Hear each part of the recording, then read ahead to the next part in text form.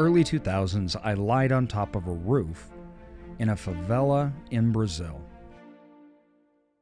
It is one of the largest favelas or mass ghettos in the world, in a city of 25 million people, in a sprawling urban center that seemed to go on forever. I lived for 2 years in favelas. I talked to my family twice a year.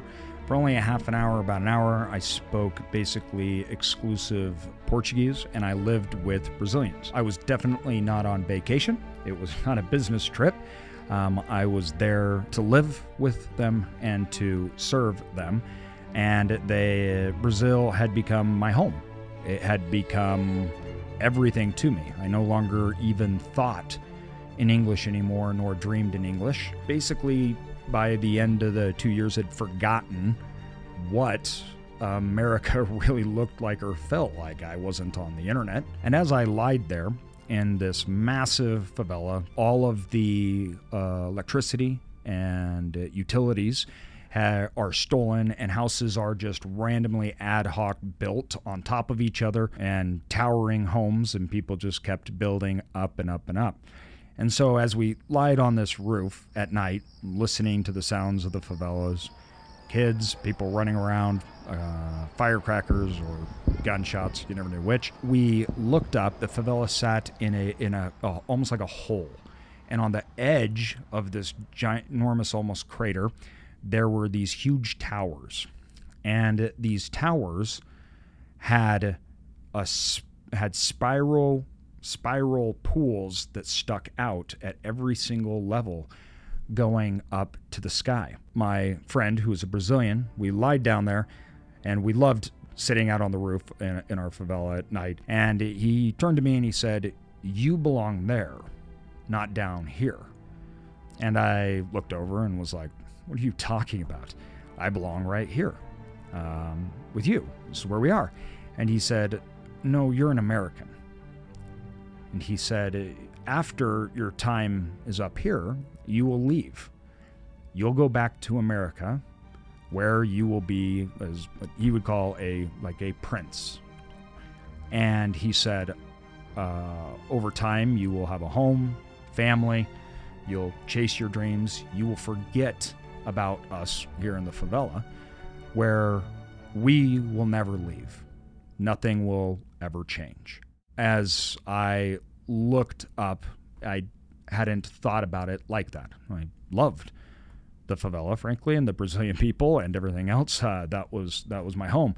But he was right. This was the stark contrast and reality of Brazil, where you had poverty and then very few wealthy people. There's no middle class at all. No matter how much I thought of myself as a Brazilian that just stuck out like a sore thumb, because I don't look obviously Brazilian at all, I was not.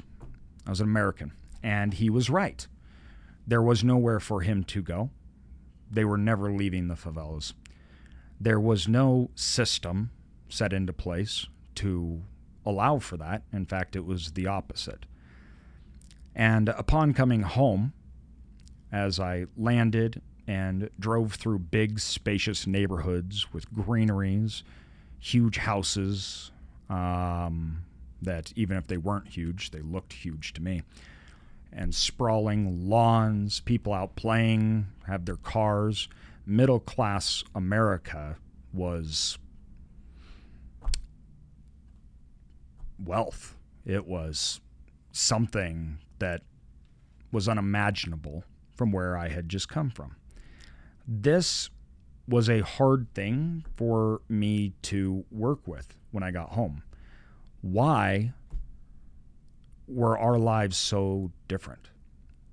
Why did so much of the population and so much of the world live in conditions that were frankly unimaginable? The realization that there was no opportunity, it wasn't going to change, it never would. There was not even hope. It was just known and accepted. Where when I came home, I wanted to be an entrepreneur. I wanted to start businesses. I wanted to invest. I wanted to go to college. And I knew that all of those opportunities were real. And I knew that, frankly, I could achieve them and probably do that working a fraction of the time as those stuck in those conditions. This is a very gaping contrast in the world. And it can be confusing to people why such contrasts even exist. It doesn't seem like they should at all. And it is vastly unfair. When I got home, I became obsessed with this stark difference. It made me really ponder, was it even right to have so much? Was it moral? And was it okay to even live how I was living while others were not? Upon coming home, it became more of a set of awareness and gratitude, a perspective of what could be if I wanted it to be. And that glimpse, that opportunity alone is so rare in the world. Now, today, there's a lot of people talking about how capitalism is dead. It's gone. How capitalism is inherently bad. How capitalism is an evil, or it is doing the evil in the world. Now, this podcast is not political. I don't want it to be. I'm not stating any political stances. In fact, capitalism is not politics. And I think that we're going to cover some things, and there's a lot of misconceptions about what capitalism is or isn't, what that means. America's warped it into something strange and political, saying capitalism is either right or Republican, and more socialism is left or communism, and that's not how it works. It's not true. I think that being in a nation that is so vastly wealthy that it's unimaginable to 90% of the whole entire world, that has given us so much, but it has also come with issues and problems where we forget. And when I try to be very pragmatic, and I try to look at data and numbers, and I try to take time to make any consensus or decisions on things, and I'm always open to change my mind. And I love learning more about the world, how it works, and the people in it. In this podcast, we will cover and have conversations that are long-form conversations about how individuals within the system that we are in can both take control over their own lives and thrive. For all of my listeners out there that were used to the podcast, we are not taking anything away. We are adding more. What does that mean? I am trying to go deeper, have better conversations, and not be surface level with content. I want to expand upon what was already there and make it that much better. I don't want to just jump around issues. I want it to be meaningful. I want it to be interesting, and I want it to be unleashed. I hope that through this long forum discussion and tackling relevant issues and issues that maybe I would have stayed away from previously, which I'm not going to do anymore, that we will accomplish that and make this podcast that much better of an experience and education for you as well as for me. When we're talking about capitalism, I am talking about it on an individual level. and I'm going to get into here real quick, and we'll talk about it more, but this is an individual issue. The separation and what is capitalism and what is not capitalism, first out of the gates, does not mean America. Capitalism, in its simplest form, refers to an economic system which allows individuals to privately own and use capital. Capital is the means of production, including resources of property, technology, knowledge, goods, services, which are used to produce. Capital in a macroeconomic data is often referred to as fixed capital. Okay. In the 21st century, all countries are capitalist to some degree. Now, I want to talk about in this overall to set the stage and to show why this is not actually a political statement. I think most people would be stunned by, first and foremost, to what degree countries are capitalist or not, and what that means. At the end of the day, though, capitalism is an individual thing. It is individually having the rights and ability to own and produce capital, and its use for production and growth. That's really it in its simplest form. Now, governments that overlay and utilize capitalism have different structures which change how capitalism works. And American capitalism is the most unique. And American capitalism was something completely new that the world had never seen. It took capitalism and basically unchained it and led the largest wave of growth, progress, prosperity, freedoms, and liberal rights and thinking that the world has ever seen. Does that mean it's perfect? No. We will actually break down things that are going on, and we want to have open discussions on the downsides, the upsides, but once again, more importantly, how you work within the system, how you save capitalism for yourself individually, how you are using capitalism to benefit you, how you are using it to take control, to liberate yourself, to create freedom and progress within your personal life. Because at the end of the day, for me, capitalism is an opportunity that you can or cannot take advantage of. It is not a right. It is not a given anything. It is your underlying ability to have and use capital. That's it. So when we look at especially American capitalism, the first thing is America is not the most capitalist country at all if you're looking at a simple metric for capitalism, okay? So a metric of socialism can be purely defined as the government total of expenditures as percentage of the country's gross domestic product, meaning how much of that country's gross domestic product, right, and expenditures coming from the government. So how much of that is being utilized, because at the end of the day, true socialism is the control of capital away from the individuals up at the government. So the larger of percentage that has, obviously the more socialistic you are.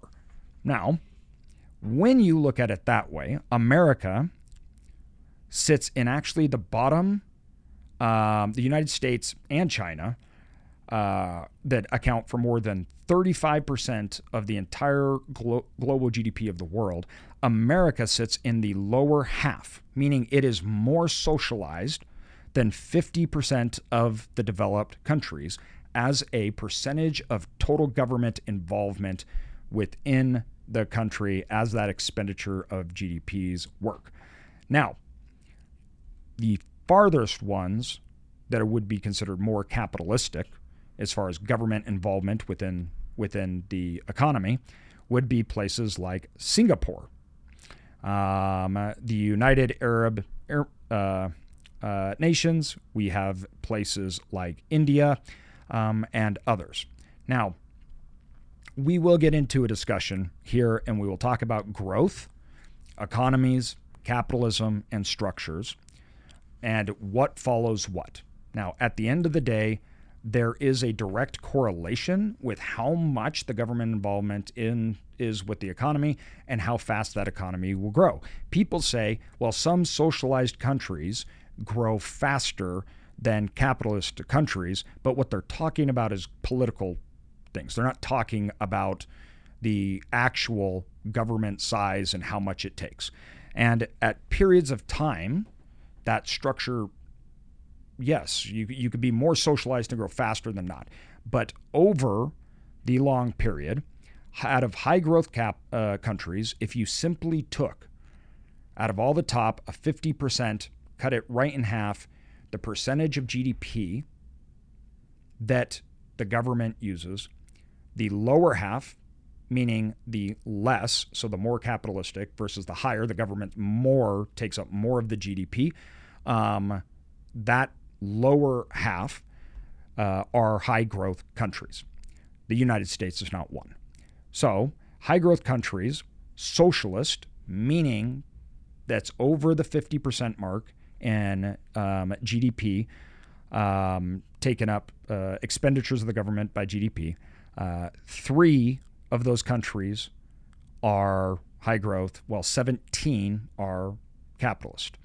Now, if you flip it around, low growth, 17 fit under that, means that the government expenditures to GDP is higher than that 50 of the rest of those other ones. 17 would be considered socialist by that means, right?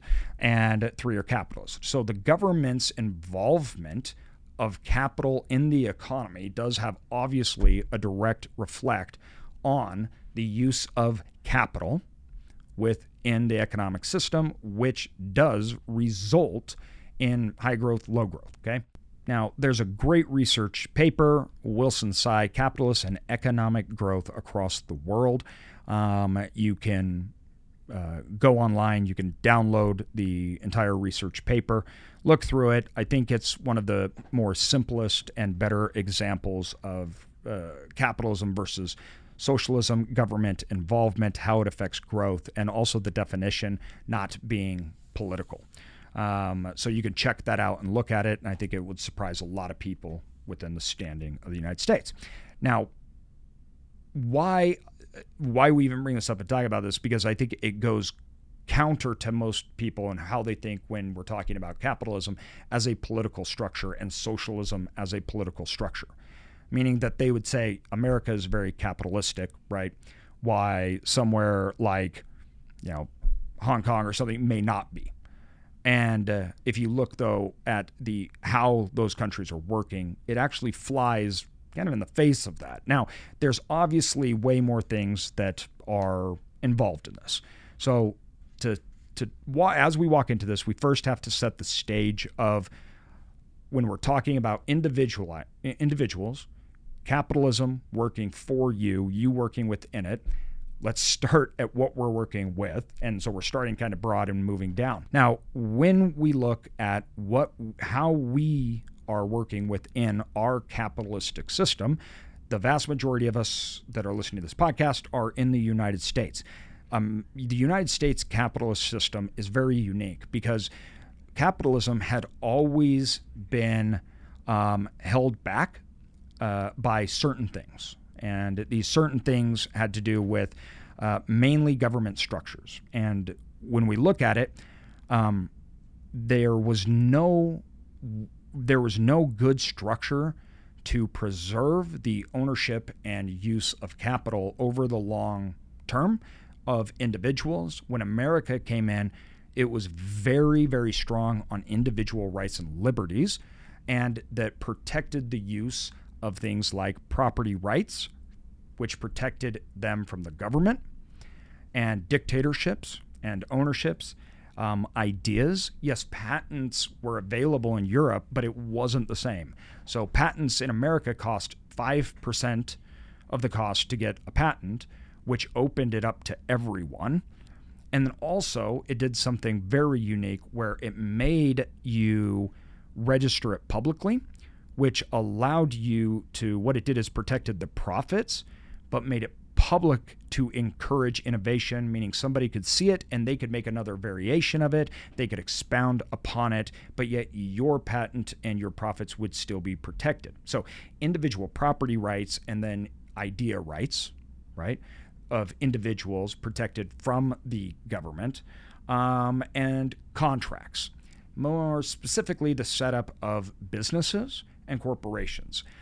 If there's any defining culture of America, America is a country of business. Why? Because America, we didn't have endowed rights and lineages that said you were, a knight, or there was nothing that installed that social class through bloodlines.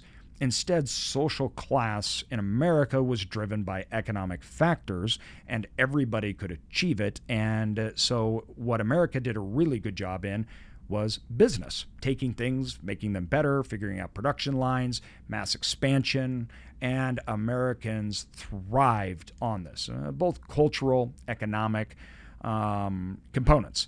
Now, the important thing when we look at America and capitalism in America was that it was protected by a republic, not a democracy, meaning that this system, right, now we're talking politics, so capitalism is a system. In America, the political structure being a republic, not a democracy, it protected individuals from concentrated powers. So anytime you have a concentration in wealth, like monopolies, anytime you have a concentration in wealth, it's bad. Anytime you have a concentration in power, political, it's bad. And the rights that were set upon that we have were really meant to fight against those things, right? So the system was supposed to create more of a playing field where the government couldn't pick winners and losers, and the government wasn't allowed to be the winner, and it couldn't infringe on those things. So it protected individuals' rights to capital, production, and their ability to create and produce. Now, this was what opened up the world to innovation. Because of those protections and rights, the low cost, the abundant resources of the United States, that fueled a wave of innovation that had never before seen. And it's really important to individual rights, including when we look at it, liberalism, the individual's overall rights, like slavery. When you look at slavery was done across the entire world, had been forever. Every single nation, every single people participated in slavery. America participated in it. Everyone participated in it. In fact, it was the norm, right, for basically entire history of the world. Now, in America, the Industrial Revolution created the way for businessmen and for capitalism to create means of productions that were not relied upon by slaves, which was done in the North with their big factories. And that growth and that progress has always in the world, not just America. You see it in Europe as well as other places. Economic progress is individual rights and freedoms progress. Why? Because you take away power from centralized places and you disperse it amongst the people. They have power. Economic power is the offset to kings, dictators, and things like that. So it's a form of liberty. And it was this form of liberty that the United States put in our Bill of Rights, and it protected individuals in a way that the rest of the world had really never seen. And I think that as we look at this overall movement that has gone through, which frankly, America as a political structure, or excuse me, a government structure, right? This is a large experiment. Okay, capitalism was here before. It was here before. It will be here after. It'll never go away. The world can't leave it because it is the most successful system that has ever been created. And our lifespan has doubled. Our lives have gotten irreversibly better.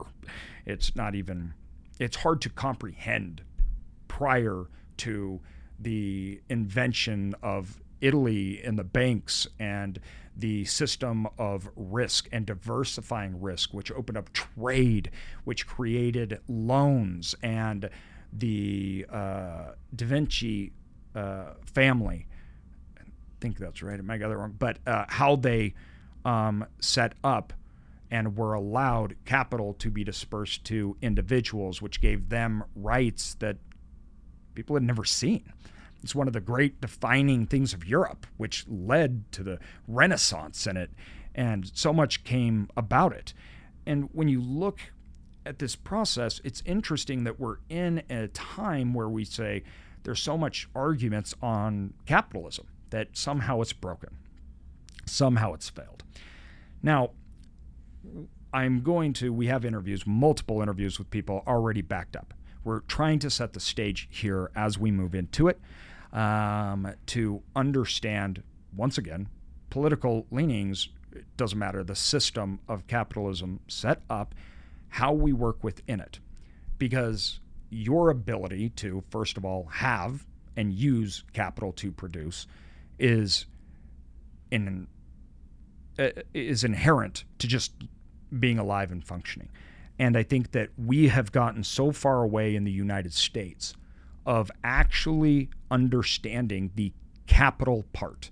We don't teach it. We don't learn it. The fundamentals of capital, how you use it, no one even knows. They don't understand it. And this has warped the idea of capitalism, what it is, how it works, and it has created massive mental barriers from people, which is hard for me to grapple with people in the United States saying that they don't have a lot of opportunity. The migration into the United States since the 1980s has been incredible, more than the United States has ever seen. I mean, just blowing out any known records of migrations to the Americas. And that has consisted time and time again. Why? Because America has one of the greatest social mobilities from poverty to middle class. Now, in today's world, the problems that America has is that social mobility from middle class to upper class, to wealthy. That's where a lot of the challenges exist. And that's something that I want to fight against. And I want people to understand how to break out of that and to move up.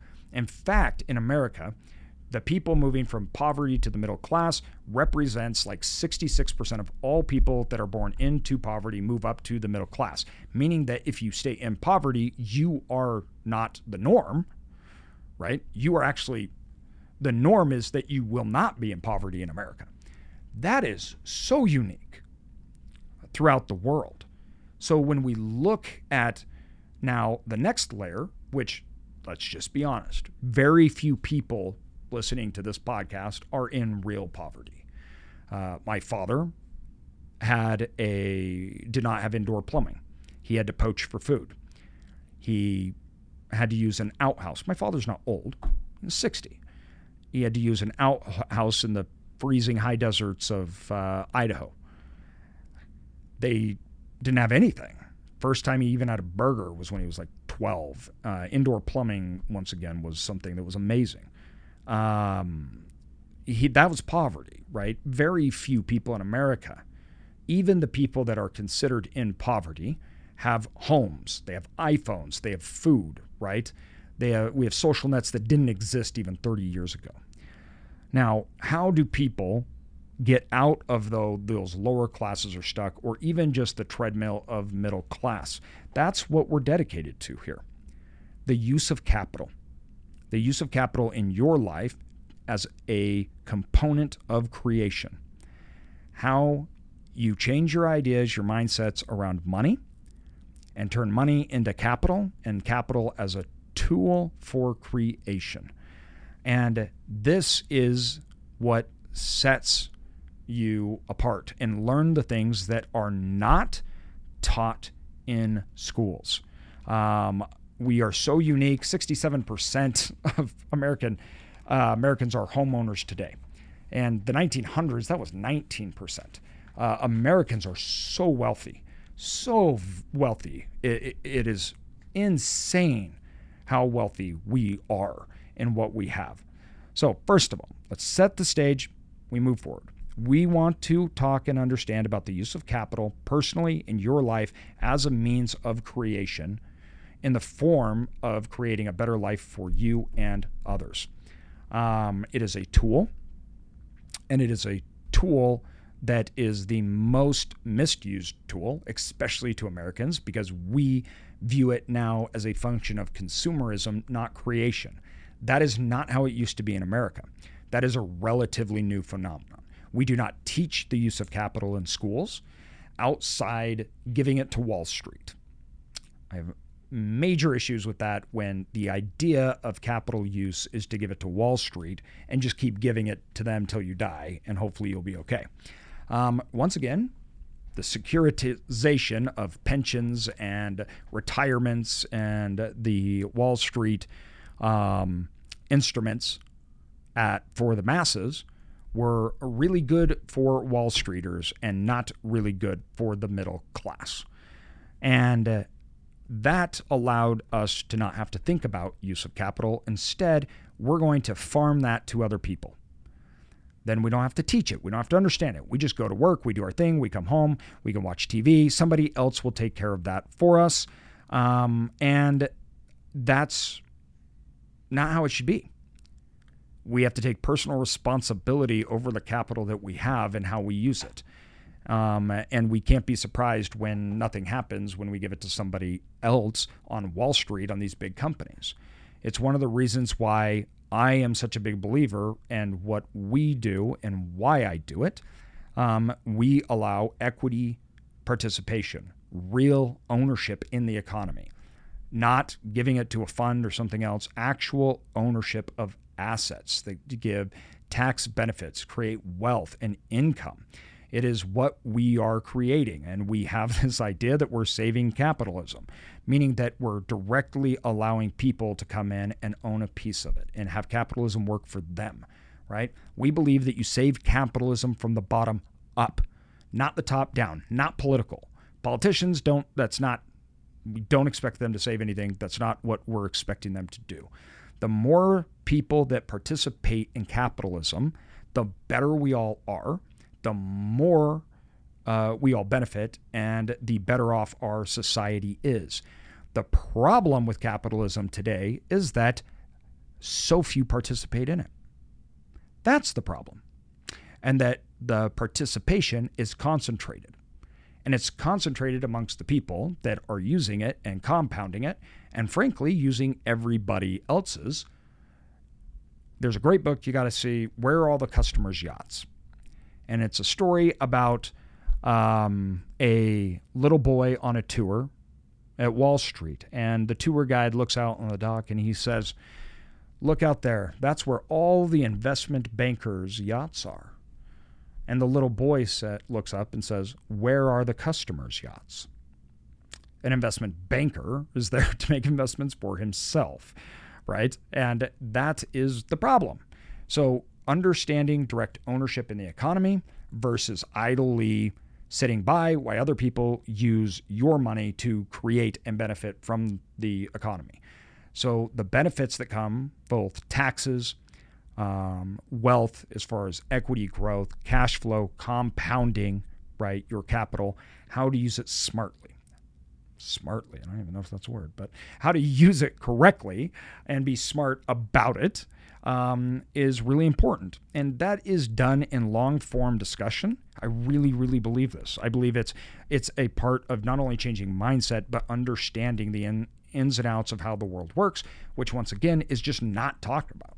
I mean, it's not like people go home and watch TV shows about how the economic system works, where capital goes, how it's used. They go watch something else. They go to work and they're doing a function within a business, right? But they're not expanding their knowledge. America's culture has changed into a culture of consumerism. And that culture has overtaken society. It's overtaken our educational world, where we are not focusing on things like the economy, capitalism. In fact, we have so much jargon, I think, that it really makes it difficult to understand. And we talk about it in ways that give it stigmas and make, well, economics seem boring, really boring. And that's far from the truth. And everyone's interested in economics when it's presented in a different form, like making tons of money or the Wolf of Wall Street and investing in that light. The truth is that these things are incredibly interesting, that explain how the world around you works and how we work within the system. It also tells us how we can make that system benefit us. But we have an educational system that makes capitalism and entrepreneurship seem that it's bad, and it's set up in a system that doesn't operate within it. The public school system acts more like socialism. There's little incentives for them to actually have good outcomes on the students. The United States school system is failing, and it's failing on the basic stuff, on math and science. It is definitely not succeeding in telling us how the economy and how entrepreneurship and capital and the United States work, even though those are probably the most important things for you to understand. Just as much as the natural world is important to understand, the man-made world is important for you to understand. How can you expect to work within it? This is a huge problem. My wife started an entire school for kids through K through high school because of this problem. It's one of the main reasons that I teach and try to educate people about what's happening and give it context and understanding why we are at the spot what we are, the future looks like. And with that understanding, you have a lot more, not just able to see opportunity, but you lower your risk. You have less anxiety about the future. I know that helped me a lot. It feels so much like you're out of control. You have recessions and ups and downs, and you just don't know what's going to happen in the future. Now, because of that, you start to view risk as much higher than it either really is, or you actually view it wrong, thinking risk, like having a job, is safer than having cash flowing assets. Well, my job turned out to be the riskiest thing I could have. I was paralyzed from head to toe. I was put on life support, and I was fired from my job in the hospital. I had no control over that. I didn't own it. I didn't own that revenue, and it could be taken away from me at any time. Luckily for me, I had been investing and starting businesses, and it was capitalism that saved mine and my family's financial life because we were directly participating in it. We owned assets, and as the economy grew, those assets paid us and grew in value. When I was fired from my job, I was going to go home for the first time while I was in the hospital on Christmas. It'd been months, and it was going to be Christmas morning. I was going to see the kids, and I wasn't worried about losing my home. We just had our fourth child, 3 months, I think. It was 3 months old, 4 months old. And I wasn't worried about my wife having to leave me and the kids, her paralyzed husband and the kids, to go get a job. And all I could think about was, I'm sure the kids are going to be spoiled. And that was when I realized how important this is. It's not about fancy cars. It's not about, I think we just have painted such a superficial picture of capitalism that's not actually the reality at all of capitalism. And that stigma is come due to the lack of education around it. This is a big problem. And when I sat there looking out of my hospital bed at the snow coming down, I made a promise that I was going to teach other people about this, and I was going to let others participate in it through my company. Until that point, we had never allowed investors. And I said, if I get out of here and I'm able to work again, I am going to allow others to invest alongside us. And so that's what I did. I got out and I started doing educational, started doing these podcasts. That is a big shift away from how I viewed risk. It was also a big shift of priorities and why I was doing what I was doing. That shift came alongside, I think, a lot of liberty for me. Opening up, talking, having discussions. I didn't really care much anymore. I didn't worry about having a job. With that, though, over time, I think I did start to worry about things again. And one of the things that I don't want to do, I don't want to not be open about what I'm seeing happening, what my beliefs are. I wished that we came out very strongly about inflation. And I thought at one point I was getting annoying. Some people were arguing with me that there wouldn't be inflation. And I thought, you know what, I'm just going to stop talking about this. And it's exactly what I didn't want to do and didn't want. I want to be very open because I know that others who haven't either been through cycles or don't have those resources, they don't know. They're not seeing what we may be seeing. And I want to be transparent with that. I also want to be transparent about my beliefs and how the world works, particularly the economy, capital, and money. It is very much not in a superficial way. Now, this podcast is meant to be centered around those deeper conversations, not surface level, not just a simple normal arc. I want to have a lot deeper conversations with people that are extremely knowledgeable. I want to dive into what we're seeing and what we're learning, what I'm hearing. And I do not believe that those things happen in short conversations. That is not these topics, the big topics, the important topics are not discussed in 15, 30-minute intervals. Sometimes they take 2 hours even on a simple subject because there's so much. And the deeper you go, the more you uncover, the more you understand. I have a very bad rote memory. It's because I'm ADHD and dyslexic. I do not regurgitate simply information. In order to know something, I have to understand everything about it. That's been a huge benefit for me, but also a downside. Obviously, in schooling, it makes things a little hard. But when I'm interested in something, I'm hyper-focused on it, and I want to know everything about it. And I love that. I'm so curious. And so when I get the opportunity to have discussions with amazing people, I want to know all of it. And I don't want to feel like I need to hedge, that I shouldn't be asking certain questions, that I need to keep it moving along or surface level. I think that that is not true to my core beliefs. And I don't think that that's true to the discussions that I would have off mic or off camera. The idea should be that the discussions that happen both on and off are the same, and not be self-censoring because I'm worried about something, but to be open, both in my faults, where I'm wrong, where we've messed up, where there's plenty, where we've succeeded, and how we hedge against not knowing, because what I don't know is infinite. And that's a real thing that we take into account. This comes down to risk and how it is perceived and how we tackle that risk. Managing your own capital, what this podcast is about. Saving capitalism.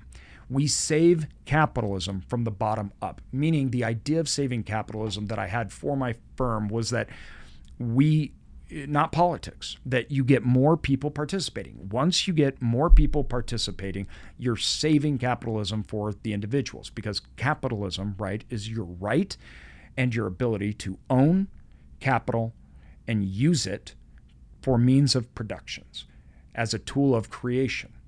We all have that, but most people do not have the education. They also do not have the opportunity. And in a society like especially America, where we have so much set up to protect and allow you to have this incredible, amazing benefit, it is a shame that it is so wasted. And I don't want that. And we believe that every single person that is now that we can bring into the system, let them participate directly, not through a stock, but I mean actual ownership, cash flow, equity, real growth. right? That capitalism works for everybody because that's how capitalism should work. It's about the individual's ability to have, create, grow capital. That's what it's all about. That's what the system's built for. Yet we're in a point in time where we're not using it. Capital is too consolidated amongst the hands of few. It's not being taught to the masses. And so many, the vast majority, are just not, they're not even in the game. They're not participating. They feel that it's either too complex. They don't understand it. It's meant for somebody else, when none of those things are true. But we do not have a culture, first of all, that talks about entrepreneurship, investing, the benefits of it, owning, controlling the things in your life, and that you are able to build and you are able to create the life that you want through it. Instead, it's superficial. We look at it negatively. That's largely due to the lack of education. If I can help give that opportunity, we can help capitalism save people just like it saved me. And in turn, the more people that we get into it, we can save capitalism. That is the goal of this podcast, is that we are helping people understand and participate in capitalism through the use of their capital. This is such a unique and amazing thing in the history of the world. And we want more people to be thinking about it, and we want everyone to participate in it at some level. We think that that is not only the American dream, but our rights. But it's a choice. And so we need to educate and provide those opportunities. And in this podcast, we will have the deep discussions. We will try to peel back layers and have conversations that weren't had in school, aren't had now. And when you go home and you watch TV, people do not put these things in their lives. They're defaulting the government and Wall Street to do their building and make their decisions. And that is bad. That is very bad. And I hope that we can help change that, even if it's just a little. So thank you guys for joining me. I'm so excited for the upcoming podcasts, the deep dives. Please comment. Let me know who you want to hear from, what you want to hear about, and what you want me to discuss, what you want me to talk about in both economics, our companies, our capital. What are the topics that are most relevant today to you? I'm excited to get the experts in. We have absolutely amazing guests that are already done. We've already filmed the podcasts. They're coming out, and I'm excited to share them with you. Thank you all.